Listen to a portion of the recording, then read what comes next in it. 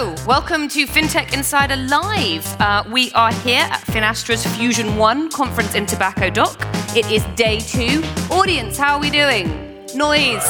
Woo! There we go. We've got energy. Perfect. All right. So, my name is Sarah Kachansky.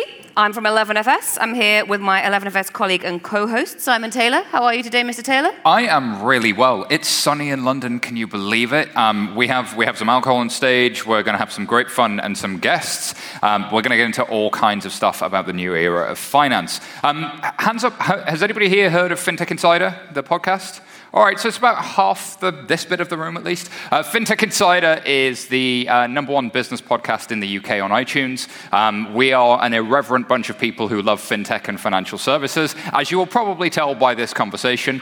And it's brought to you by 11FS. We are a challenger consultancy, and we help banks and all kinds of companies, big and small, build new digital propositions. So that's us. That is us. So the way that this is going to go, we're joined by some fantastic guests. We're going to chat about the new era of finance. We're going to talk about open platforms, emerging technology, and how that's powered by you guys, by the developers. So before we get into that, I'm going to introduce our guests. So to my left, I have Eli Rosner. Am I saying that right? Yep. Perfect. Chief Product and Technology Officer at Finastra. Sitting next to him, we have Eric Boyd, who is the Corporate Vice President for Azure AI at Microsoft. Is that correct? There, you got it. And last but by no means least, to my extreme right, we have Andrew Smith, who is the CTO of Clearbank. How are you, Andrew? I'm good, thank you. Not bad. Okay, I'm going to spin it back around this way. What do you do, Andrew? What does Clearbank do, and what do you do? What does Clearbank do? Right. So Clearbank's the first new clearing bank in the UK in over 250 years. That's been an interesting journey, I'll tell you that. So my role there, I'm actually one of the founders of Clearbank. So right from day one, basically the way we looked at that was anything that had the word technology in it, and that included the kettle with a plug. I was responsible for that. And that's kind of where we started. 4 guys, blank sheet of paper, create something new. Found a life. It's not all as glamorous as it sounds, right? No. I had hair at the start of the journey, to be honest with you, and lost it as we went. I've heard that before from a few people. Eric, how about you? What does Corporate Vice President of Azure AI mean? Well, unfortunately, like most of this crowd, I don't get to spend my days working on finance. I have to slog away in the salt mines of AI. So what we do is we run the platform that all of the AI development is done internally at Microsoft, and then make that available through Azure to all of our customers.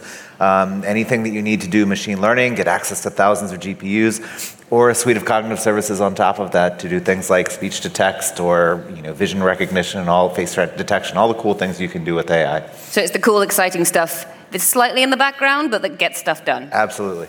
Brilliant. I have to share with you what Eric told me last night at dinner. He said he has the best job on the planet. True. Microsoft, cloud, and data. Done. You're a happy man. Those are the 3 coolest buzzwords in the industry right now. Yeah. So If this was bingo, you'd have the whole house. yeah, Full house. I can't complain. Ellie, how about you? What does The official title is Chief Product and Technology Officer. I'm accountable at Finastra for product strategy, portfolio management, product management, engineering, and some of the operations. In summary, anything that can go wrong is my fault. You're the fall guy. Yeah. Oh, and you make some amazing social photos as well. If anybody's been following the event on the Twitter feed, there's been some pretty cool photos of this guy in the last day or so, has there not? We've for people who are listening to the podcast, some of those photos appeared on the screens behind us, and I was like, why is everybody laughing? And then I turned, okay, got it. All right, let's get on with the show. So we're going to be talking about the future of finance. The future will be led by innovation, and innovation will be led by developers, so I'm led to believe. So we're going to dig into that to start with. First off, let's address something that's been said quite a lot, which is that banks need to start operating like tech companies. Do we agree with this? Do we disagree? Is this a soundbite that we're like, yeah, we can move on from that? So we are a tech company. That's how I look at us. We started off as a tech company, and so happened to be a bank, if that makes sense. So tech company first, got a banking license, and that helped us deliver banking as a service. The challenge I always look at that is the mindset and the culture behind that. That's the hard thing, right? Because banking has had so many years behind it. The culture, the mindset that you have, and this accountability here in the UK with the SMR regime, you kind of fall into an iterative, I need to predict the future and project by project by project kind of mindset. And that's the challenge, I think. That's the real challenge. And what about guys? So you guys are more, as you've just said, both of you on the tech side. So from your perspective, do you agree with this mentality? Do you think that that's the future of finance? We need to big up the tech and change how we produce these services? I mean, I'm hardly the expert on finance, but I've talked to a whole bunch of companies across a range of industries, and all of them are trying to figure out, how do they change and embrace technology in a much bigger way. I think finance companies are right in the middle of that, of needing, and you touched on it exactly. It's the culture. Do you have the culture of a company that values data, values innovating and iterating rapidly and developing that? Every industry where you have a company that's doing that, they're going to lead. And so, yeah, I think it's definitely important. I think that the traditional banks are wannabe technology companies. You're absolutely the exception to that. I think they have a DNA problem of a culture, of a not invented here syndrome. I mean, let's face it, they've been in a very privileged situation for many years where, I'm not going to use the word monopoly, but they had very privileged access to our data, and they took the advantage of it. And those days are starting to be over very quickly. But let's dive into the next level of detail on that, because they've got the privilege of customers' data, millions of customers. They've got all of the customers, all of the money, all of the market share, all of the marketing budget. But you talked there a little bit about data. Why can't they take advantage of that? In my mind, and I'm sure my fellow panelists will have an opinion about it, the data is organized in silos. That's number one. So if you want to get a 360 view of a consumer or a corporations, it's hard for them to get it. It's a quote-unquote mechanical, tactical problem. Still, they haven't figured it out yet. And I don't think that they had to be creative with regards to data until now. But lately, with the emergence of all those younger companies and AI, and everybody knows about the people that bought that, and all the innovative solutions about engagement, they just don't have a choice, but they don't know how to do it. And that's particularly true when you talk about AI, right? So you say all the banks say, we want to use AI, or we're going to use AI, and it's going to change the world. But if your data house isn't in order, or data lake, or data stack, or whatever it is. That's the first step of any company that we talk to, is making sure that they understand, do they have the right data? Do they have ways of managing and accessing it? Do they have ways of pulling it together? You have to do that, because then if you're going to try and build models on top of it, the model's only as good as the data that you have. And the thing that we start telling a lot of companies too is, you're going to differentiate based on the data that you have. These models they're getting relatively commoditized. The data is the thing that makes them all different, and so you can stand out because you have access to great data. I wrote a blog post called "Crappy Data is Why We Can't Have Nice Things," and what I meant by that is not that the data itself is bad, but how the data is organized, its availability, its timeliness, its access. But from a developer's perspective, you can imagine the frustration of wanting to innovate with data, wanting to do the right thing from a customer's standpoint. What's different now that wasn't true 10, 15, 20 years ago? And why do you think it is hard for some of the incumbent organizations to get over this digital shift into the new era? So when I think of it as a developer journey, right? When 10, 15 years ago, you'd have lots of different technologies in those siloed systems. So how do you bring them together? And I remember you working with with Microsoft, and you'd have Corba over here, and how did you actually get this data to talk to each other, and the APIs around that? DB2. Yeah. And sorry, I didn't mean to swear. the great thing that happened in the last couple of years, we had it originally with SOAP, XML, and all these sort of standards, and then web standards on top of that, is actually you started to get an understanding of, I can connect through this protocol, or whatever you want to call it, that actually just works unilaterally across all of these systems. So if I can understand the web, I can understand the language of the web, I can start utilizing more APIs. If I can utilize more APIs, I can get at that data better. Ellie, is there a skills gap here though? Because one thing is the silos, but is it a skills gap in the exec level inside the organization of what the modern tools can do and how you get from where you are to where you want to be? There's a huge skill gap. If you look at the different generations of technology, or first generation platform, third, based on the IDC model. So you started with the mainframe, and then client server, and then web technologies, and then came the wave of everything that we do today with AI and social and all that. The banks, in my mind, are way early in the adoption cycle of new technologies. Now, I'm making a general statement, but for the most part, I think they're on second generation platform at best. So they have, the big banks have a large body of IT that is still living in a very different world than what's happening outside. and they don't want to change because they want to protect their jobs. Mm-hmm. So let's just take a step, which is back there, which kind of ties into the point you've just made. But how important is, we talked about culture at the beginning. It sounds like to me what you're saying is that we need to get some cultural change going before we can do any of these things. So talking about adopting open, talking about, changing your data, the way you house your data, how you approach things. How do you go about that? Whether that's in a bank, whether that's in any kind of legacy institution. So Microsoft is not a baby. Like Microsoft is not a new nimble fintech. So Microsoft must be addressing this. No, we've done a ton of work on changing the culture. When I joined Microsoft 10 years ago, having come from online, startups and companies like that, and was just stunned. Microsoft ships software once every 3 years, and just that mentality. I'd forgotten that. Yeah. And the amount of modernization that we've had to do to start thinking that we operate like an online service. Our competitors are operating like online service. It's a services world, and Azure now is a core of the company. And so, how do you transform that culture? I mean, you start by building this data-driven culture, thinking through the value of core metrics and shipping things to move the metrics, not to ship features. And that it just takes a lot of time and effort. Satya's been a huge driver of the culture and really focused on that in the company. And I mean, I think a lot of the resurgence of Microsoft as a company is really because we focused on getting the culture right. The technology and all the other things are important, but if you don't get the culture right, you're not going to build the right product. They sort of followed that, didn't they? And it's really, Microsoft is a great case study that a giant organization can transform its culture. Mm-hmm. I look at things like Linux is available in Azure. I look at things like the GitHub acquisition. I look at things that just seemed 10 years ago didn't feel very Microsoft, now feel very Microsoft. And that is a huge thing. And the sort of the software follows that. The skills follow that. So does that have to come from the top? Or is that something that can be a bottom-up movement? How does that really get started? How do those fires begin? Yeah, so we had this challenge ourselves, right? We're a new challenger bank, but we still have these problems. The way that we looked at that was actually we come at it from top and bottom. Mm-hmm. Right? So your developers in our particular business are very agile mindset. They've got that already. We came from very much a Scrum background, so everything that we did was Scrum, agile.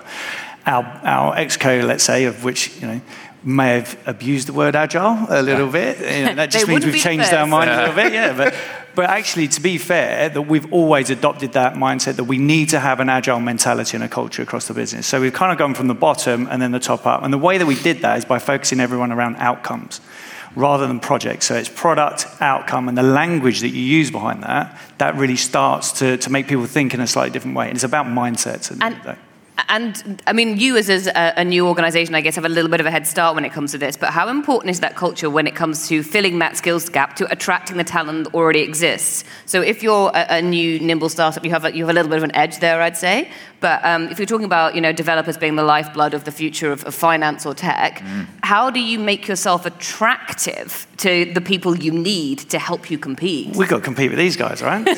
So we're competing for talent with the likes of Microsoft, of Facebook, of Google. So that's tough for a bank. 5 years ago, 10 years ago, Microsoft was not an appealing place for the hottest developers to go and work. And largely it is exactly that. What we heard from people is, I don't want to use these old pieces of technology. I want to use the open source stuff. I want to use the stuff all my friends out of college are going to use at other places. I want to use Linux. I want to be able to use Hadoop and open source. And so just that culture change at Microsoft has dramatically changed the type of talent that I think there's an interesting lesson there for financial services incumbents and people trying to work with banks as well and partner with banks, which is banks have kind of moved from that or have to move from that model of when Henry Ford built the Model T, he owned the rubber plant, he owned the steel melting and everything, and owned his whole supply chain. Whereas actually now increasingly the job is not to own all of the supply chain and build everything yourself. It's to be the person that constructs all of the best tools and kind of puts them together. Orchestrator. The orchestrator. And that does, if somebody else has done it better, just plug that in and plug that in. Is that a mindset shift you're seeing in larger incumbents and in the market, Eli? In some cases we do. Just to have a comment on the previous question and to the example Eric gave about Microsoft, culture eats strategy for breakfast, and it has to start from the top. You can try as much as you want to do a bottom-up push. It's not going to work. I've attempted it in one of my previous jobs, and it failed miserably. That's why I'm no longer there. But it's good. that wasn't where I was going. And then at the end of your sentence, I was going to say it's good to learn from your mistakes, and then you said, but I'm no longer there, so I'm sorry to drag up painful memories. I didn't track the comment, and I forgot the question. Well, we've got the star of the show right here, ladies and gentlemen. So I think the idea was, the question was going to be, like learning from those painful lessons. And I guess the insight for the banks is definitely there are ways to do it, and you have to have that momentum both from the bottom up and from the top down, and that can drive us forward. Agree with that. So I'm going to move us on, because we kind of nearly segued there, and then I messed up the link, into the next section, which is the power of open. So if this next era of finance is led by developers, and we've agreed it is, and we've agreed how we're going to get them and how we're going to keep them, it's powered by openness. Now, we've sort of touched on that already, talking about open source. Is it fair to say that we are, because we sort of touched on this again, but this kind of a change in culture where previously it was like, no, this is mine, you can't have this, and that hindered the whole industry. Do you think that this sort of new mentality of openness is A, as widespread as people say it is, and B, do you think that that's going to facilitate faster innovation? Do you want to start with A, is it as widespread as everybody thinks it is? I'm looking at you to start with this one. I mean, I can tell you beyond finance that this model of let's hold everything and keep it ourselves has really been supplanted with how can I build the biggest ecosystem? And you look at, I mean, it started with, I first noticed it really with Hadoop. And so there were lots of competing data store technologies, but Hadoop really just built this ecosystem where everybody was using Hadoop and all these new tools and technology came out for it. In the AI space, TensorFlow was open source, PyTorch was open source, and this ecosystem of tools got built around it, and developers start sharing their models in TensorFlow, and this ecosystem is built up where it's just easier to work with it. And so I think other industries are really starting to realize you don't care about proprietary lock-in to your technology. You care about having the biggest ecosystem of people working with you. And the way to build that is to be open, to share the information, share the technology. Ellie, when you're talking to, and I guess Andrew as well, when you're talking with your counterparts or with partner banks, how do you explain that shift to open source and to cloud? Because I often think people see it purely as a cost save, and I wonder if actually that's a dangerous way to view cloud. I mean, yes, it is in theory a lot cheaper than running your own data center, but I think it almost creates the wrong mindset. Mm-hmm. Do you start from somewhere else? We absolutely start from someplace else. I mean, we get to the total cost of ownership, which is where the comments around being in the cloud is there. But we start from growth and revenue generation and customer engagement and customer retention, risk and regulatory compliance, and then we get to the total cost of ownership. Yeah. That's the sequence, because going to the cloud with an infrastructure as a service alone can get you only so far. We've seen it in one of the presentations here. You got to go through maturity phases of leveraging more and more capabilities. So that's one point. And quickly on the other one, the collocation of data and the computing power can create a lot of magic. So it's about growth, retention, better service to the customers. Explore that point as well. Let's give an example of that. The co-location of data and computation can create magic. I love that idea. What does that look like for a customer or for a bank? Sure. So you're a farmer, and you have a combine, and you grow whatever you grow. And the bank having access to weather data, transportation data, they know the cycle of your business because they see your revenue. They also see your expenses throughout the year. So they know your crops are going to be good this year. So they can give you a loan with a lower risk, a lower rate, because they know it's a lower risk. And that's just the simplest example. We attended, when I was working in another company, a Finovate event in the Silicon Valley. And we showed on stage a demo that took point-of-sale data from a retailer, from a bar, right, and showed it in a digital banking application. But it was an application. In your digital banking application, you saw you ate at that restaurant last night. You click it, you see the beer that you drank last night, and you click it again, and you can find it around you with 50% off. It's a very different business model than what we're looking at today. That opportunity stuff. And how about yourself, when you're looking at that cloud space and that open source software space? Why you were lucky you started with a blank sheet of paper, but if you were to have started 10 years ago and that tool set wasn't as mature, what have been the cost trade-offs of having a Docker, a Kubernetes, a cloud platform, machine images, all that kind of stuff? Like, let's really break that down in terms of how that accelerates you and what opportunities it gives you. I didn't want to answer that bit. I wanted to answer the first bit. Yeah, I was going to say, does it speed up innovation? Yeah, so it does. Right. So, and I'm just looking back to how we actually build out things like infrastructure as code. So the whole of ClearBank runs as infrastructure as code. We have a bunch of DevOps tools. We contribute into some of the open source capabilities of that. We leverage the open source capabilities of that. And that helps us accelerate our capabilities. We kind of build on top of it, right? I think when you come to the secret sauce and whether you should open source everything, I don't think you should open source everything. It depends where you are in the value chain. That's how I look at that. So that's a really interesting point, particularly when we're talking about open banking. So open banking, when you look at the idea of it, it's beautiful. It's going to encourage competition and it's going to encourage more innovation. The fintechs are doing quite a lot with this. They're playing with it. They're sharing. They've got their APIs out there. The big banks so far have been quite regimented, and we're only going to give you what we have to. Do you agree with that? First of all, you pulled a face, so I don't know if that was. So I think there's a number of challenges, right? And when you're outside looking in, it looks very simple. You just say, well, the big banks don't want to play. And so, but I've kind of sat in a couple of those meetings now, and I see the challenges that the big banks have. Absolutely, yeah. I mean, it's never going to be easy for them, was it? No, it's never going to be easy for them. And then there's some of the challenges that the fintechs actually provide because, and I don't want to sound, anyway, let's gloss over what I was going to say. But there's some of the challenges they don't quite understand that you have with transactional banking. Mm-hmm. And one of the examples I think about is, you think get balance. Oh, there's the balance, and now I can make a transaction off the back of that. Well, that balance could change in any millisecond, right? So you can't make a transaction off the back of that. You have to work a little bit different. Whereas a fintech will come to us and say, we want to do a get balance, and then just make a transaction straight off the back of that 5, 6, 7 minutes later. Well, the DD might have gone out. Something might have happened. You can't work in that way. So there's a whole educational piece is on both sides of the fence there, right? So fintechs need to be a little bit more aware of what the bank's challenges are, and the banks need to understand that actually what the fintechs are asking for is hard for them to deliver sometimes, because going right back to the start of the conversation, you're in a bunch of silos. I can't give you necessarily access to everything. I know a lot of people say, well, you've got mobile banking, why can't I hook into that API?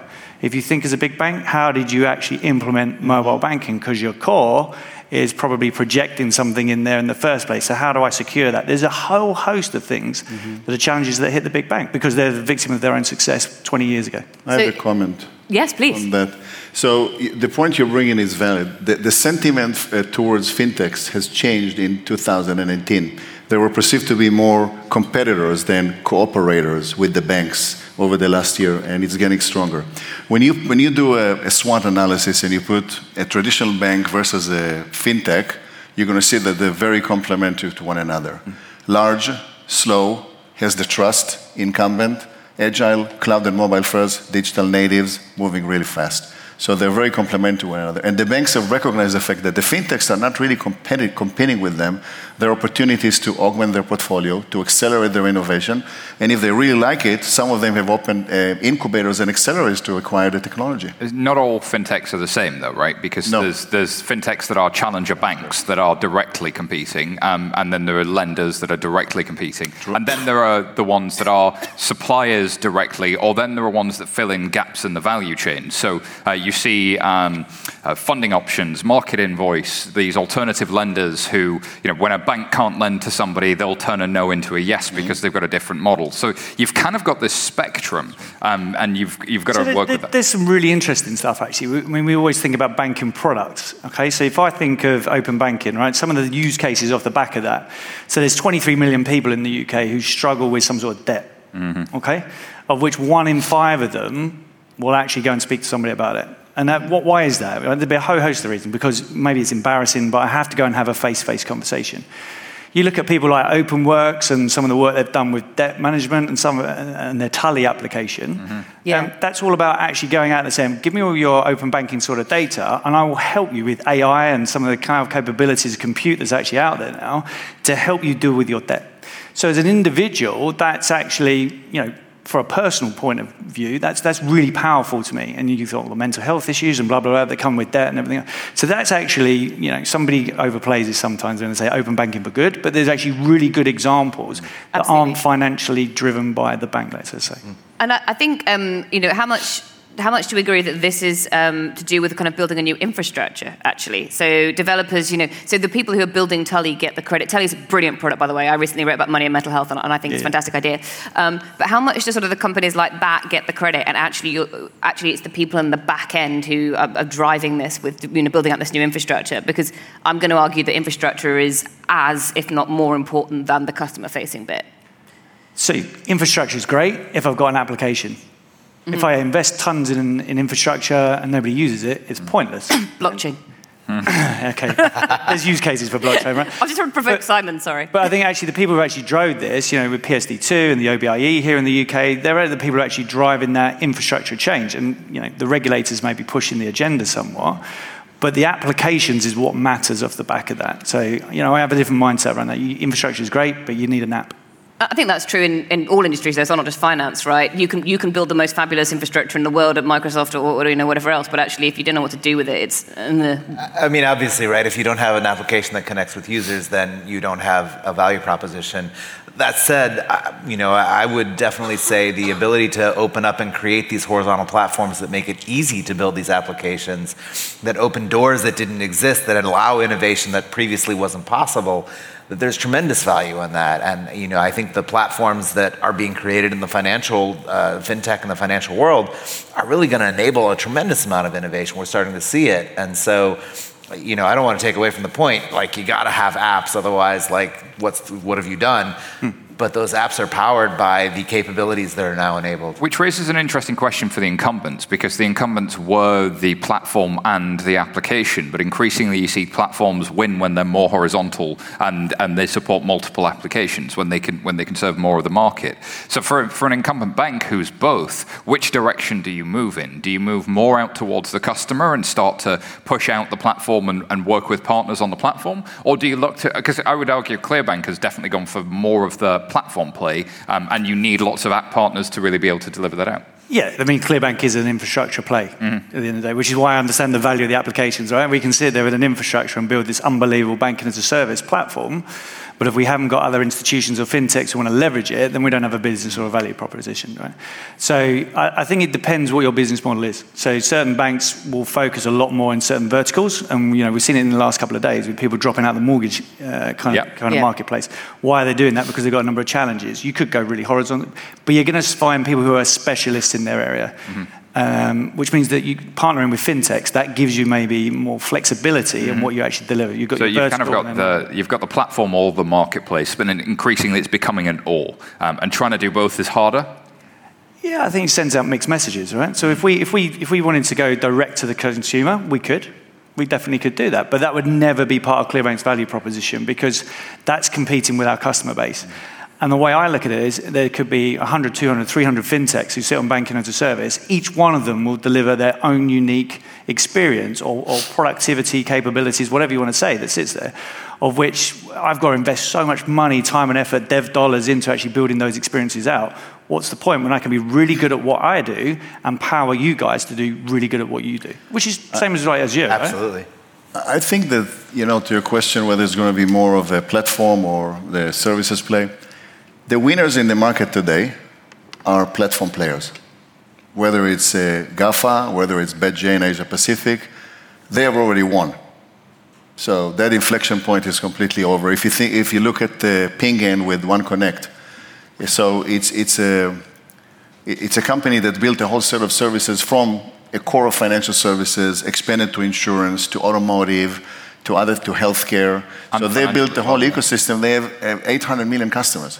So we're talking about, now go take a traditional bank with I don't know how many millions of customers and see who has easier access to consumers that need this banking services, and who will they take it from. Yeah. And the banks are competing with a company that has enormous amounts of data from all those other verticals that they already serve. So the platform is going to win for sure. So that kind of leads me on to the final section of what we're talking about today, which is actually new business models. Yeah. So the way in which banks and, in fact, technology companies used to make money doesn't really work anymore. Or it does, but you're not going to be top of the pile. You're not going to be top of the pile all the time if you stick with that old. You just said that you don't do the full stack. Yeah. So, but explain why you hissed. Tell me why. No. So I didn't mean to hiss. He hissed at me, No. So, if banking becomes a utility, where do banks make money, right? Because to the point earlier on there, right, they're not going to have this whole platform plays because some of these are lost. So everyone looks really threatened by Google, Amazon, Facebook, blah, blah. Mm-hmm. So they've got to actually live off your NIM, right? You've got to live off of certain things. Live off your NIM. Yeah, deposits, lending, and you've got to live off that if that's your play. And there is actually a marketplace for that. Yeah. That's not, that's where you're going to play if you become a utility. The platform players, their earning and the way they actually earn money in the business models of that is very different then. So I think you end up with these kind of layers and different approaches that are actually happening.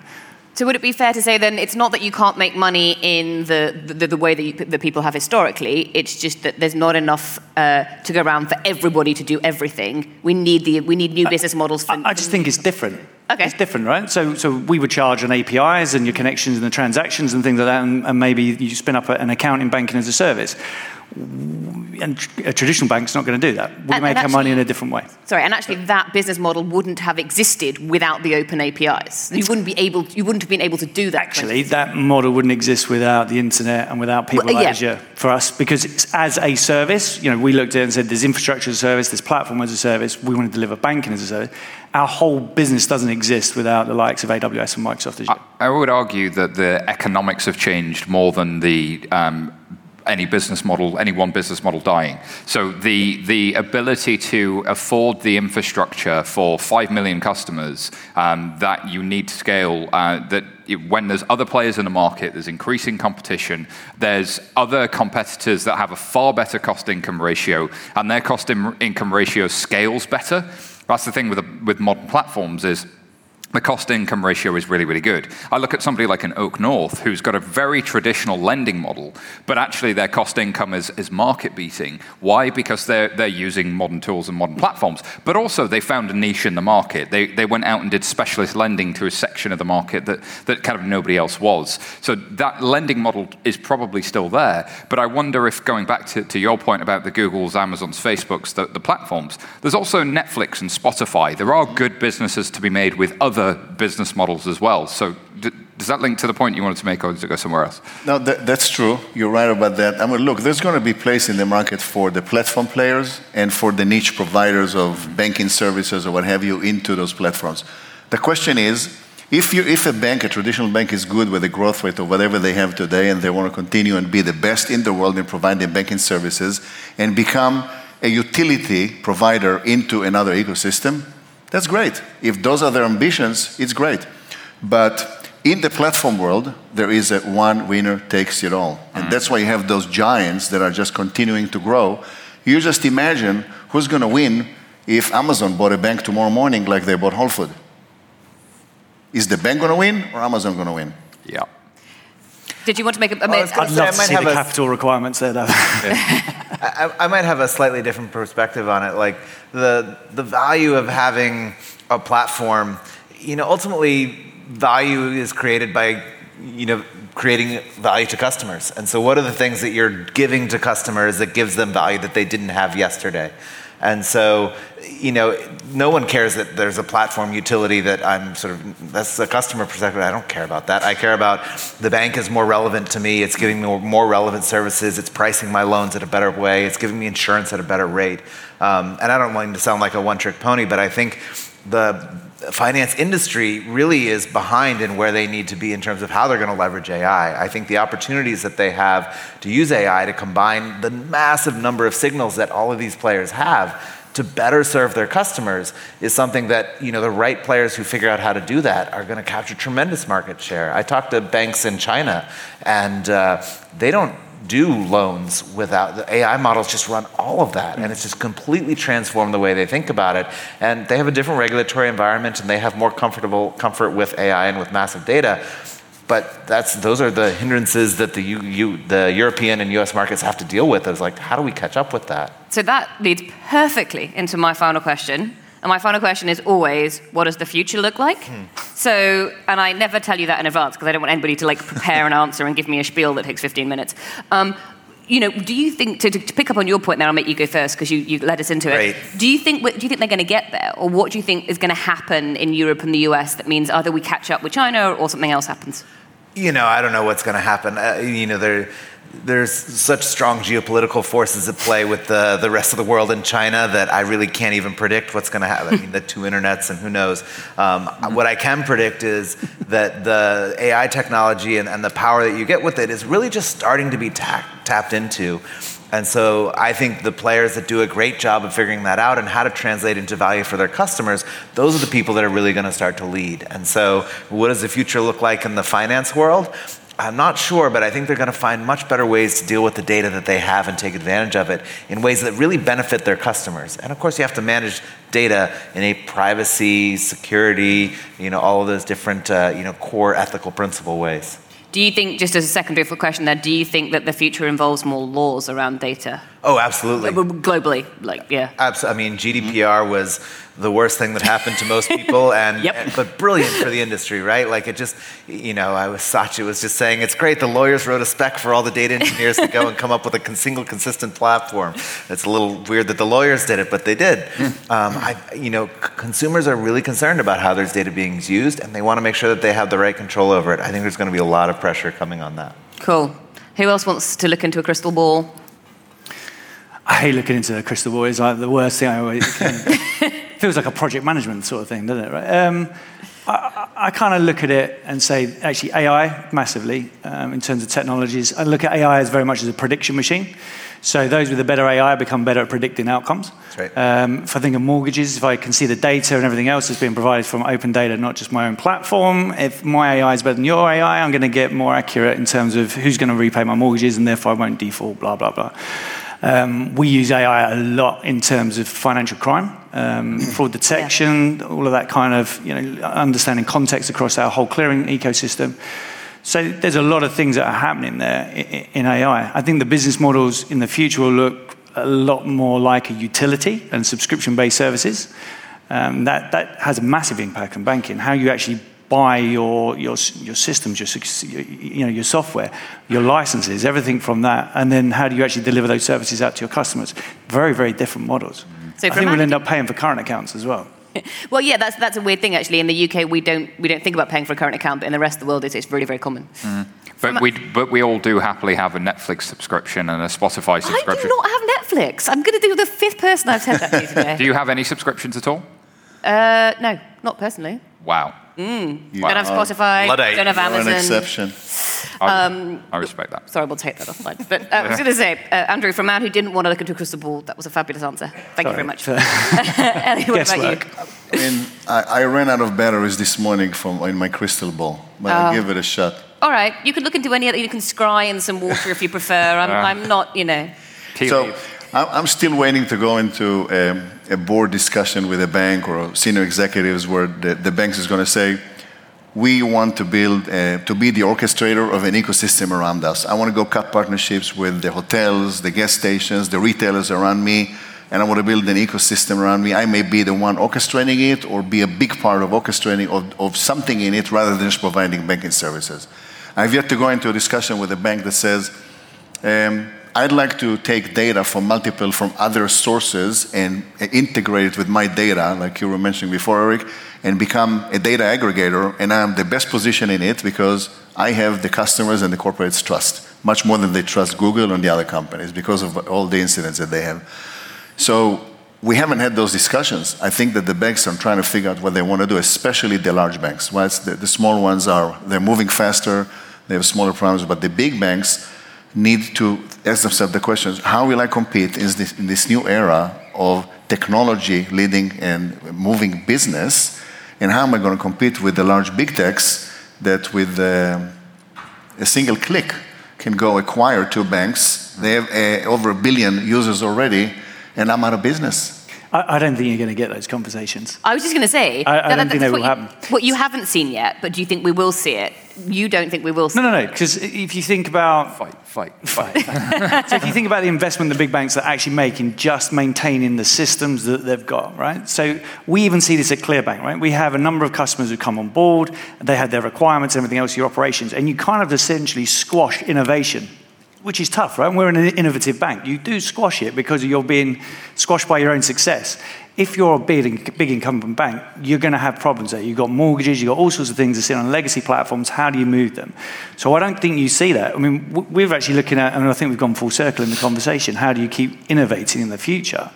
I think it's really hard. It's really hard. One of the things I'm really passionate about at Clearbank is trying to say, let's pull out and make an innovation, like R&D labs. How do we do that to look to the future so we can act like a fintech and then leverage what we've got and almost keep building, that infrastructure service, tear it down, rebuild something, tear it down, rebuild something. I was going to say, that's where my mindset the deployment cycle for that is really, really critical, because if your test environment looks almost exactly like your real-world environment, but it is the real world, right? Well, exactly, because it's just another instance of the same thing, and you just haven't done that yet, basically.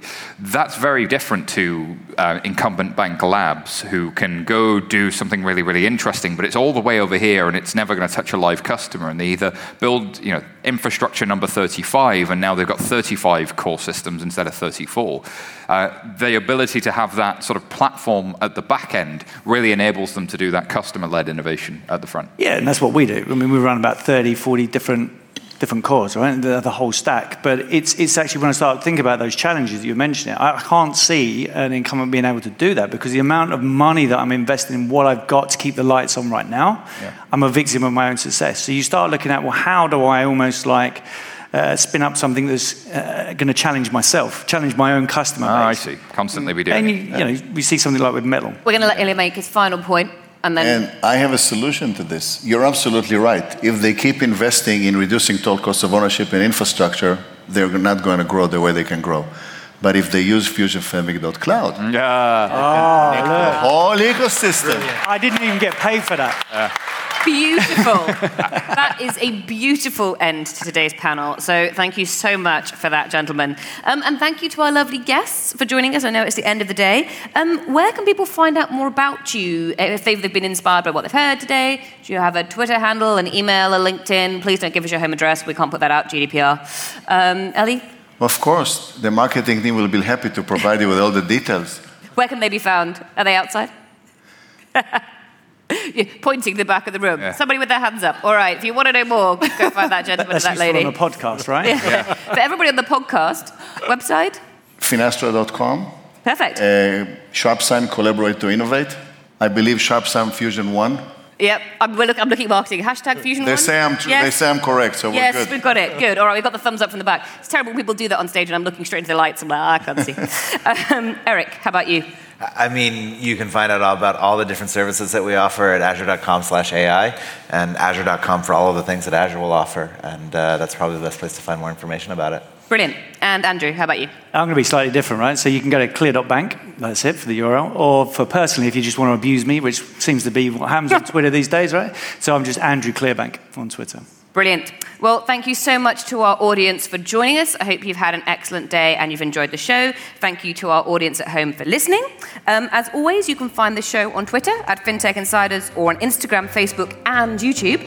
If you like what you've heard, do not forget to subscribe to our podcast so you never miss an episode. And if you have any suggestions or feedback, please reach out on Twitter or email podcasts@11fs.com. Thank you so much for joining us. Goodbye. Bye.